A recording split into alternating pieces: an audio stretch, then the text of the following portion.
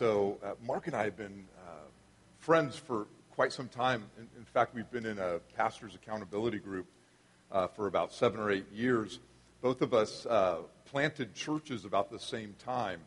In fact, I was here for the very first launch service that one had back in December of 2006.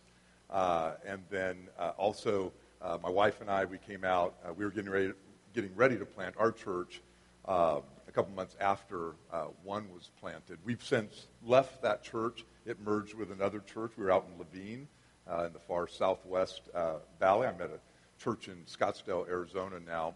And I don't think I need to tell you that you have one of the very best leaders, not just in our state, but in our movement, which our tribe is called the Church of God. I don't know how often Mark mentions that. We just had meetings this past week in OKC, and so Mark should come back like super inspired and full of energy when he gets back, because we got fired up there. And but really, I mean, I can't say this enough. Mark is one of the best leaders that we have in the Church of God. You are lucky to have him. Pray for him. It's hard planting a church. I've planted 2, and I know how tough it is. I know, what planters go through. And so pray for him, support him, and love on your pastor when he gets back, okay? We promise to do that? All right. So I noticed that you have some Bibles on the chairs, and if you want to turn in those Bibles, or if you have maybe a Bible app on your phone, you can turn to that. I'll be referencing part of a story in the Old Testament from the Old Testament prophet Daniel, and in the 3rd chapter of Daniel. At our church in Scottsdale, we're going through a series right now called Campfire Stories. And so we've kind of selected some of the stories that as a kid, we were sitting around at youth camp and you're telling these stories. And some of them are kind of weird and freaky. There's some stories in the Bible that are kind of weird and freaky, right?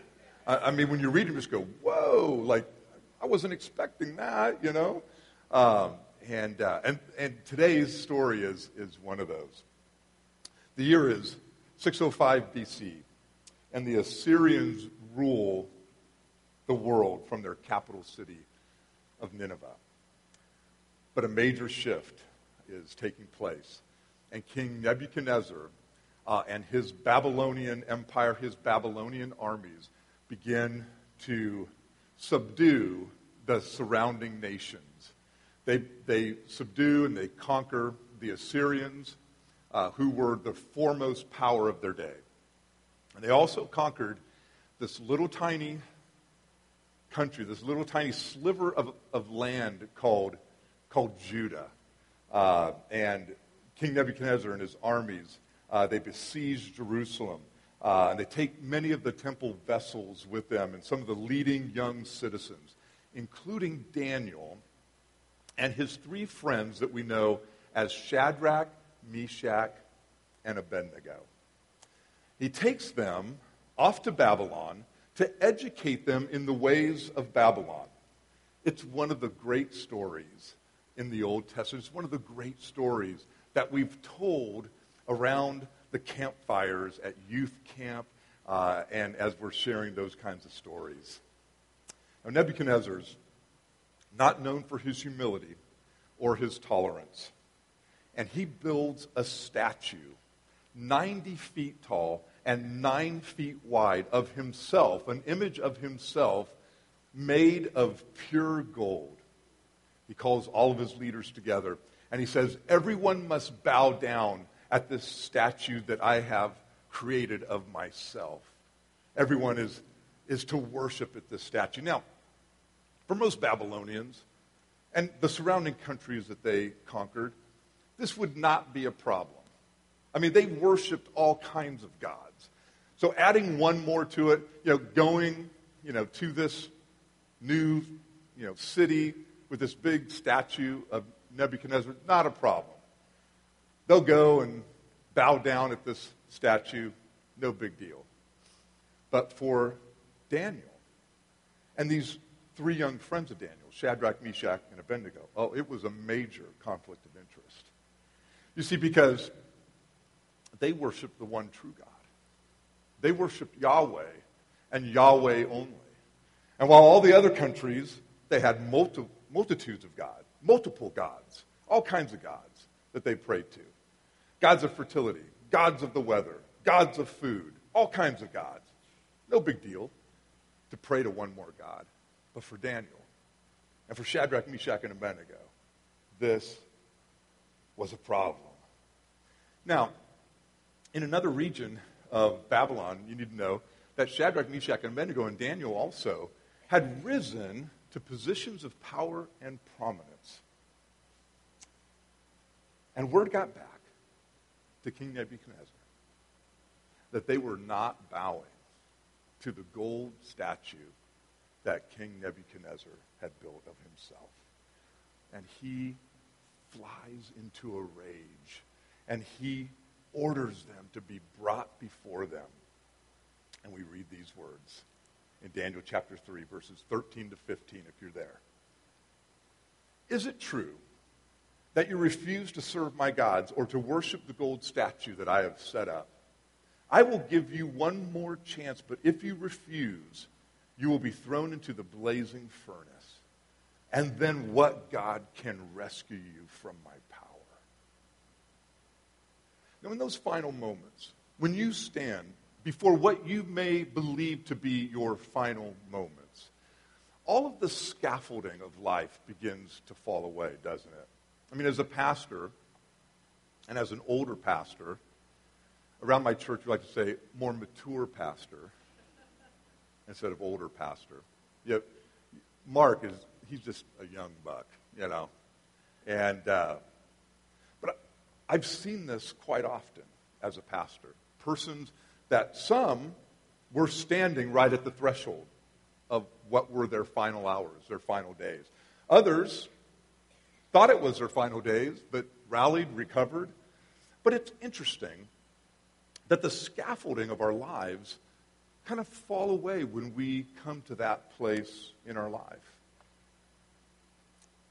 All the toys we've spent our life chasing, success and reputation and security, wealth, comfort, ease, these mean nothing, and you're left with what you believe, what you've built your life on, and the people that you've journeyed with. That's what's most important. Maybe you've been there. Maybe you've been at a place in your life where you thought, man, I'm near the end. You know, we have those scares, don't we? Health scares. Maybe you've been in an automobile accident that you thought, oh my goodness, so close. And you begin to think about your life.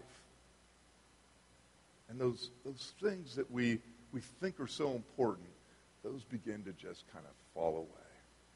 And it's what we've built our life on, who we believe in, and the people that we've journeyed with, that they're always mentioned. Now, this moment came in the lives of our three friends that we have read about and talked about so far this morning. They were men of great promise, respected. They were leaders. They were living deeply fulfilling lives. I'm sure that they had so many hopes and dreams and hopes of maybe marrying and raising a family someday.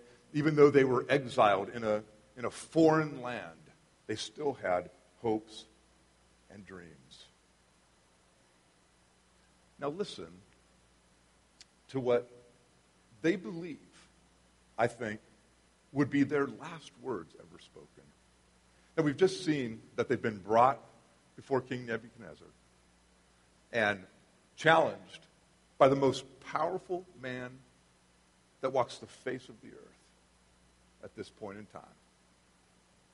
And here's what they say. "O Nebuchadnezzar, we do not need to defend ourselves before you. If we are thrown into the blazing furnace, the God whom we serve is able to save us. He will rescue us from your power, your majesty."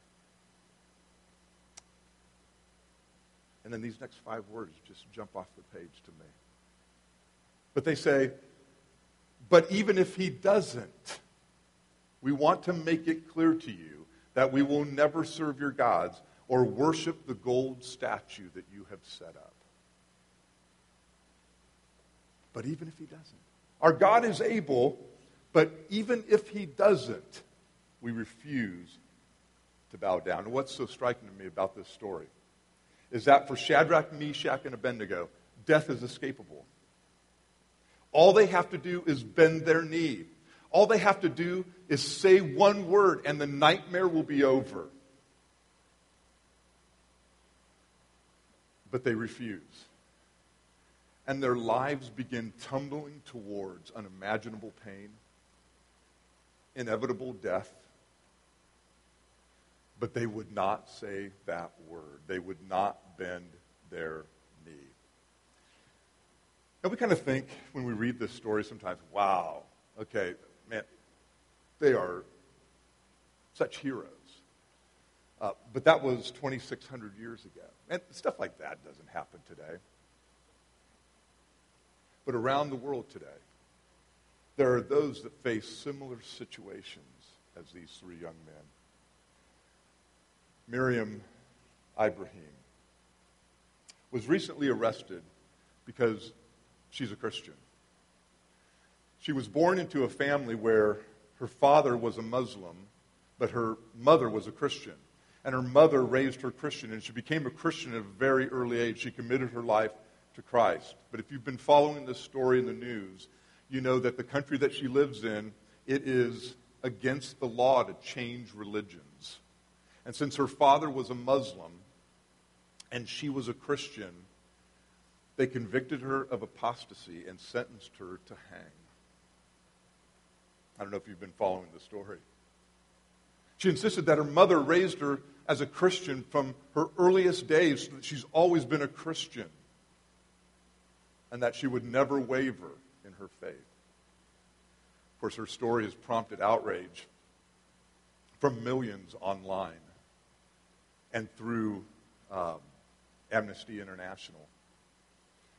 On Monday last, so just 6 days ago, the appeal court annulled her sentence and freed her. She and Wani, her husband, her Christian husband, and their children were trying to escape when they were rearrested, trying to forge travel documents is what they held her on. But everybody knew what they were holding her for.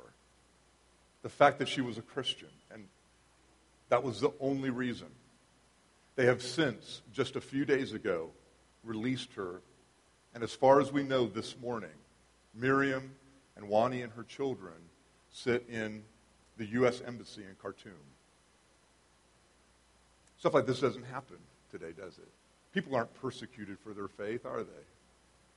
Like Shadrach, Meshach, and Abednego. What so impressed me about her story is that at any point she could have just said, Christian, Muslim, what's the difference? And she would have been released. For all she knew, she sat in that prison facing a hanging for her faith.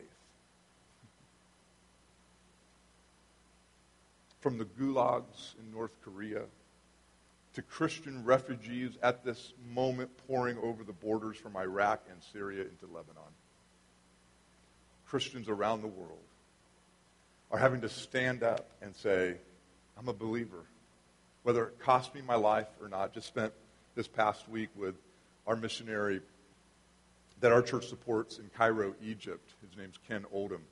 And he's describing how Christian refugees, now with the unrest in Iraq and Syria over the past 3 years, Lebanon, who's tolerant of Christians and Christianity, they don't know what to do because there's so many refugees.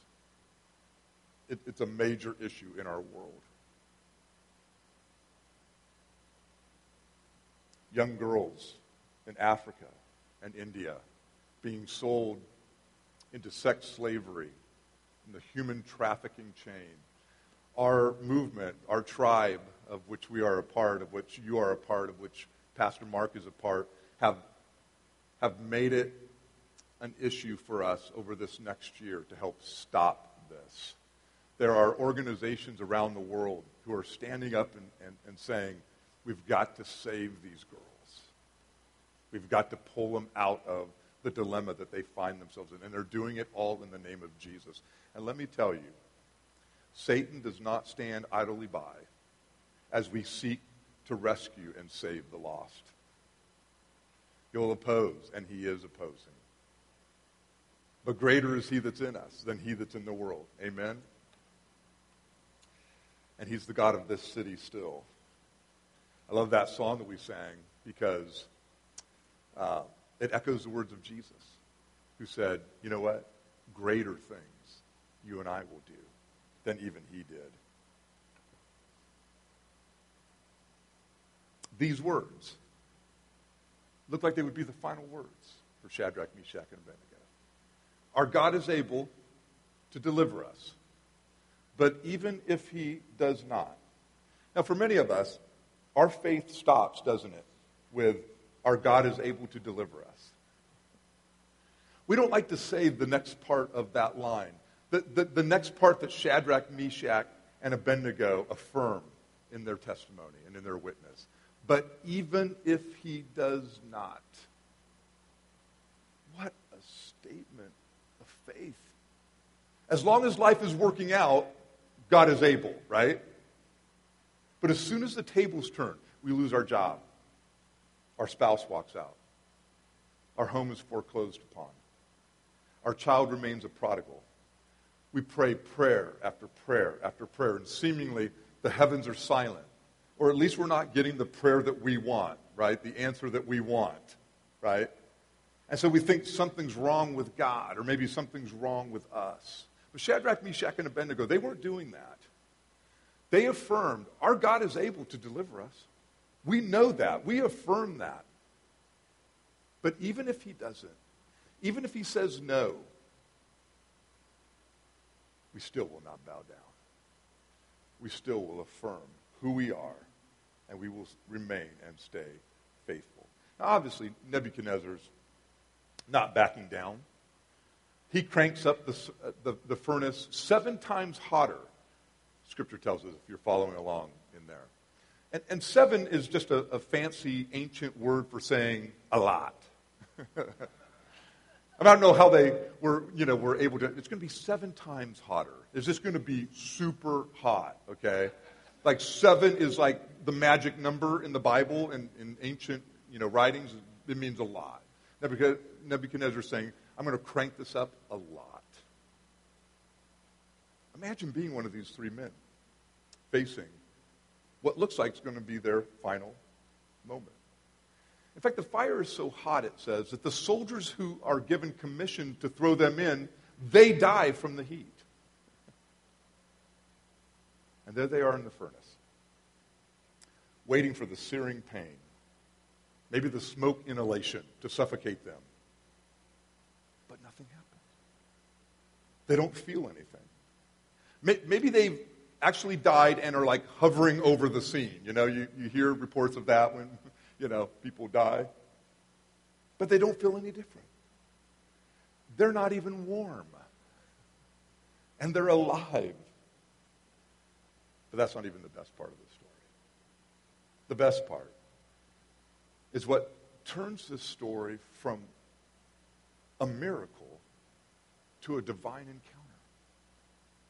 But suddenly, Nebuchadnezzar jumps up in amazement and exclaimed to his advisors, didn't we tie up 3 men and throw them into the furnace? This is where it gets weird, by the way. This is why I like this story a lot. Yes, Your Majesty, we certainly did, they replied. Look, Nebuchadnezzar shouted, I see 4 men, unbound, walking around in the fire unharmed, and the 4th looks like a god.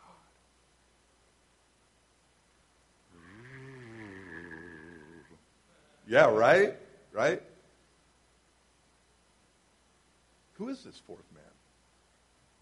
Well, the text doesn't say, of course, but many scholars believe, and I affirm with them, that it is an early sighting of Jesus himself, the second person in the Trinity. Now, the furnace. need to talk about that for a little bit. Because what looked like the end of their lives turned out to be the greatest thing that could ever happen to them. It was the can't-miss moment of their life. Talk about a God moment, right? We talk about, man, that was a real God moment, when a song hits us in the right way or something, Talk about a God moment. You're walking around in a fire thinking that this is the end, and actually a fourth person shows up. The furnace, as it turns out, for Shadrach, Meshach, and Abednego, becomes the very place where they meet God face to face.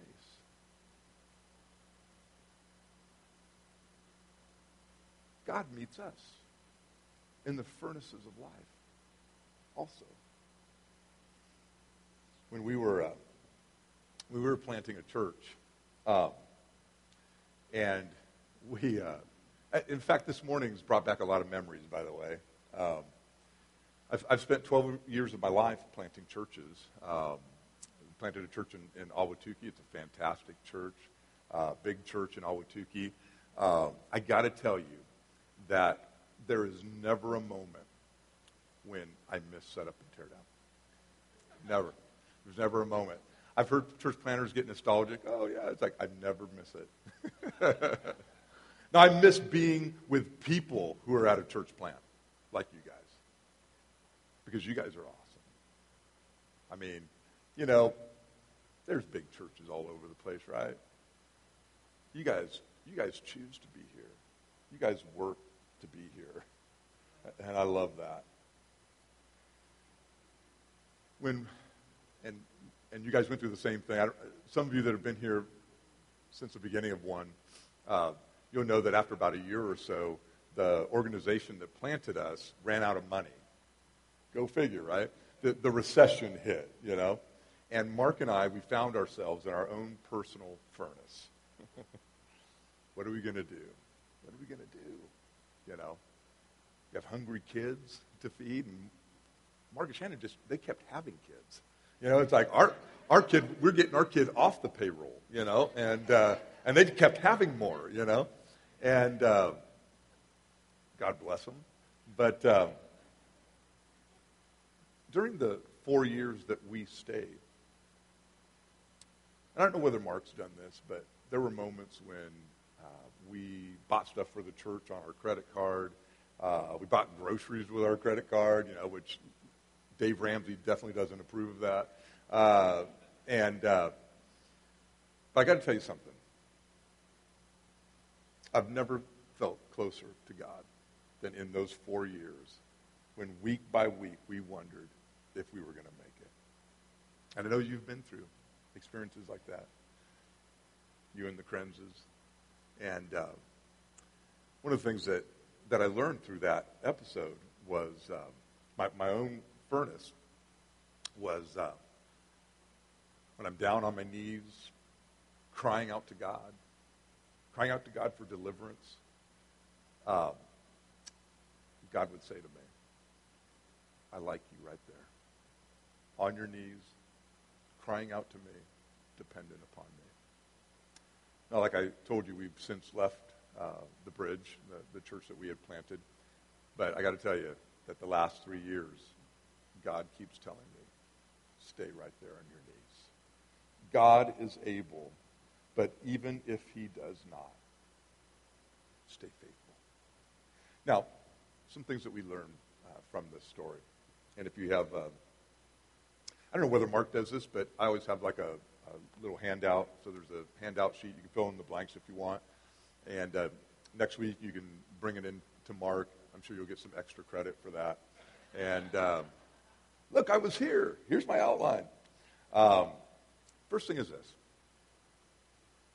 God delivers us in the furnace, not from the furnace. See, a lot of our prayers that we lift up to heaven are prayers to keep us from the furnace, right? Guilty. I'm number one right there. And what I've discovered, and if you live long enough, you'll discover this too, because you'll go through some fiery trials and furnaces in your life. You'll discover that God meets you right there in the furnace. And sometimes that's why he wants us to go through some things, so that we'll come to a greater and a deeper understanding of who he is and what he has in mind for us. So God delivers us in the furnace, not from the furnace. Jesus says, just like Shadrach, Meshach, and Abednego, I will meet you in the furnace. We come to faith hoping that it will make life easier, right? Many of us do. I got to tell you, it makes life better, but it doesn't always make life easier. I grew up in a church where we sang songs like, Every Day with Jesus is Sweeter Than the Day Before. Leaning on the everlasting arms, safe and secure from all alarms. Now, I understand the intent of the hymn writers and the songwriters, but I got to tell you, that hasn't always been my experience. I remember my youth pastor telling me, the center of God's will is the safest place to be. Oh, really? Tell that to Daniel and Shadrach, Meshach, and Abednego. In fact, tell that to Peter and to Paul and the rest of the disciples. Tell that to Stephen, the first martyr. I'm not sure that as they were stoning him, he was singing, Every Day with Jesus is Sweeter Than the Day Before.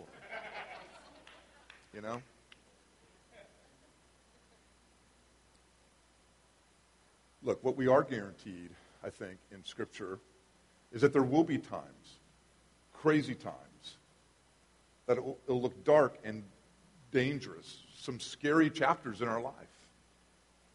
But if we keep following, if we remain faithful, God will meet us there. God will meet us in the furnace if you'll stay faithful like Shadrach, Meshach, and Abednego. And if you say, even if he does not, I still will not bow down to that gold statue that you built, King Nebuchadnezzar. Wouldn't you have loved to have been there when Shadrach, Meshach, and Abednego stepped out of that furnace? Here's what it says, verse 27 of Daniel chapter 3. The fire had not touched them. Not a hair on their head was singed, and their clothing was not scorched. They didn't even smell like smoke. Here's how the rest of the story goes. As they exit the furnace, Nebuchadnezzar congratulates them on defying him. He acknowledges their God, and he bows down to Yahweh. And then he commands everyone in the empire to worship Yahweh. He wasn't a big freedom of worship guy. He wasn't real into the Bill of Rights. It's like, okay, everybody now is going to worship Yahweh, No tolerance there. No one gets to choose, bow down, Then listen to this. And then the king promoted Shadrach, Meshach, and Abednego to even higher positions in the province of Babylon. My second point is this. God doesn't just restore the old. He brings the new. The prophet Isaiah, he said this. Forget the former things. Forget the things of the past. See, I am doing a new thing, a brand new thing. Do you not see it? See, God is always about not restoring the old, but about bringing the new. One day it's promised that there will be a new Jerusalem that comes down out of heaven here on earth. And that here on earth will be this new thing that God is doing and has in mind and in store for us. God isn't just about restoring old things. He's about bringing the new thing. I know many of you in this room, you know that. Because if you were to just think about your past and the old in your life, you'd say, I don't want anything to do with that anymore. I need something new. I need something fresh. That's what God promises. And so when they come out of the furnace, they aren't just restored to their old positions. They're given new positions of prominence and opportunity and advancement. in the kingdom. New ways to influence the culture they were given. Oh, it's a beautiful thing. I wonder what the rest of their lives looked like. We don't know. This is the last time we hear of Shadrach, Meshach, and Abednego. Last time they're mentioned in Scripture. I wonder if they thought how easily they could have missed this adventure. I wonder if they approached the rest of their life with great faith and boldness. I bet they did. If you ever trust God enough to go to places that look like the end and you meet him there, it marks you. You carry that moment to the grave with you. Let me ask you something. What are you staring down right now in your life that you are dreading? That, oh man, if you could, you would avoid it. But maybe what awaits you around the next corner is the greatest moment of your life.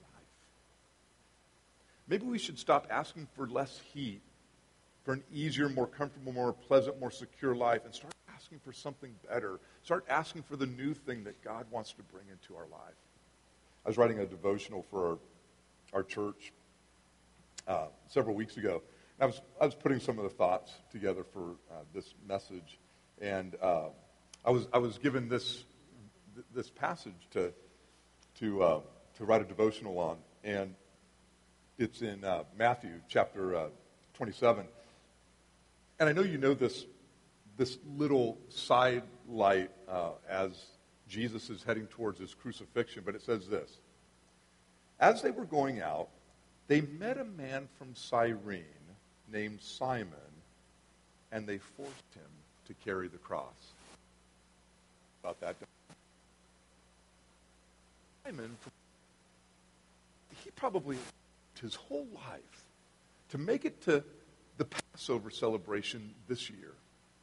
And as he's on his way towards the celebration, towards the party time, the party of parties for Jews, a Roman soldier taps him on the shoulder and says, "Hey, carry this man's cross."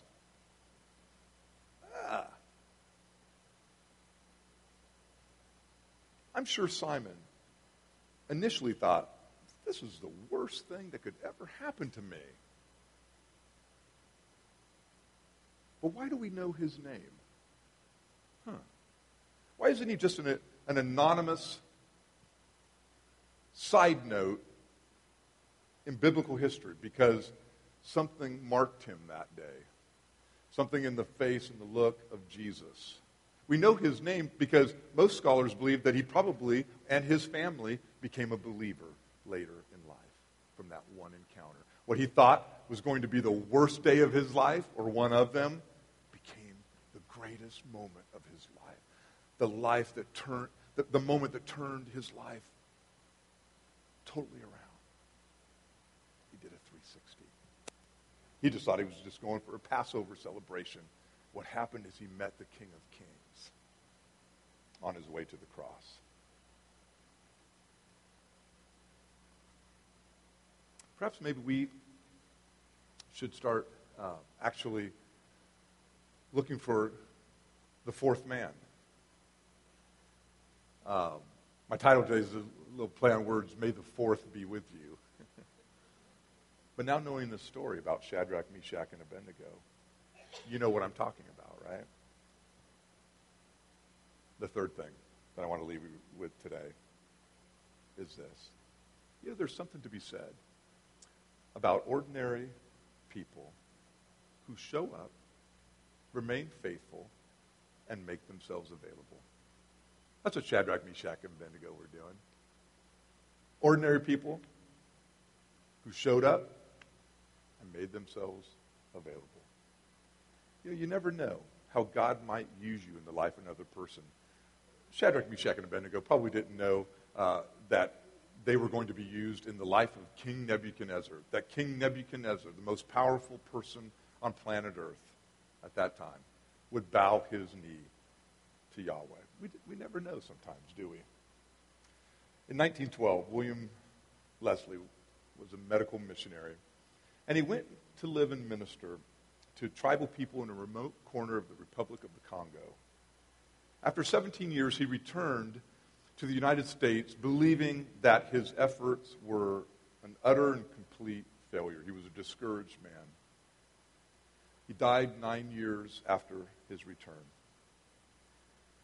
In 2010, a missionary aviation fellowship team led by Eric Ramsey flew into Kinshasa and then to Vanga, where they hiked up a mile to the Kwilu River and used dugout canoes to cross the half-mile river. Then they hiked for 10 miles through the jungle before they reached the first village of the Yansi people. Based on his research that Missionary Aviation Fellowship had done, they expected to find a people that had no knowledge of Jesus Christ. They were unprepared for what they would find. They found a church in each of the 8 jungle villages scattered across 34 miles. They even found a 1,000-seat stone cathedral that had been built in the 80s because these tribal people were coming from all over the land to come and worship God at this stone cathedral. It got so big that they started a church planting organization that planted churches in the villages.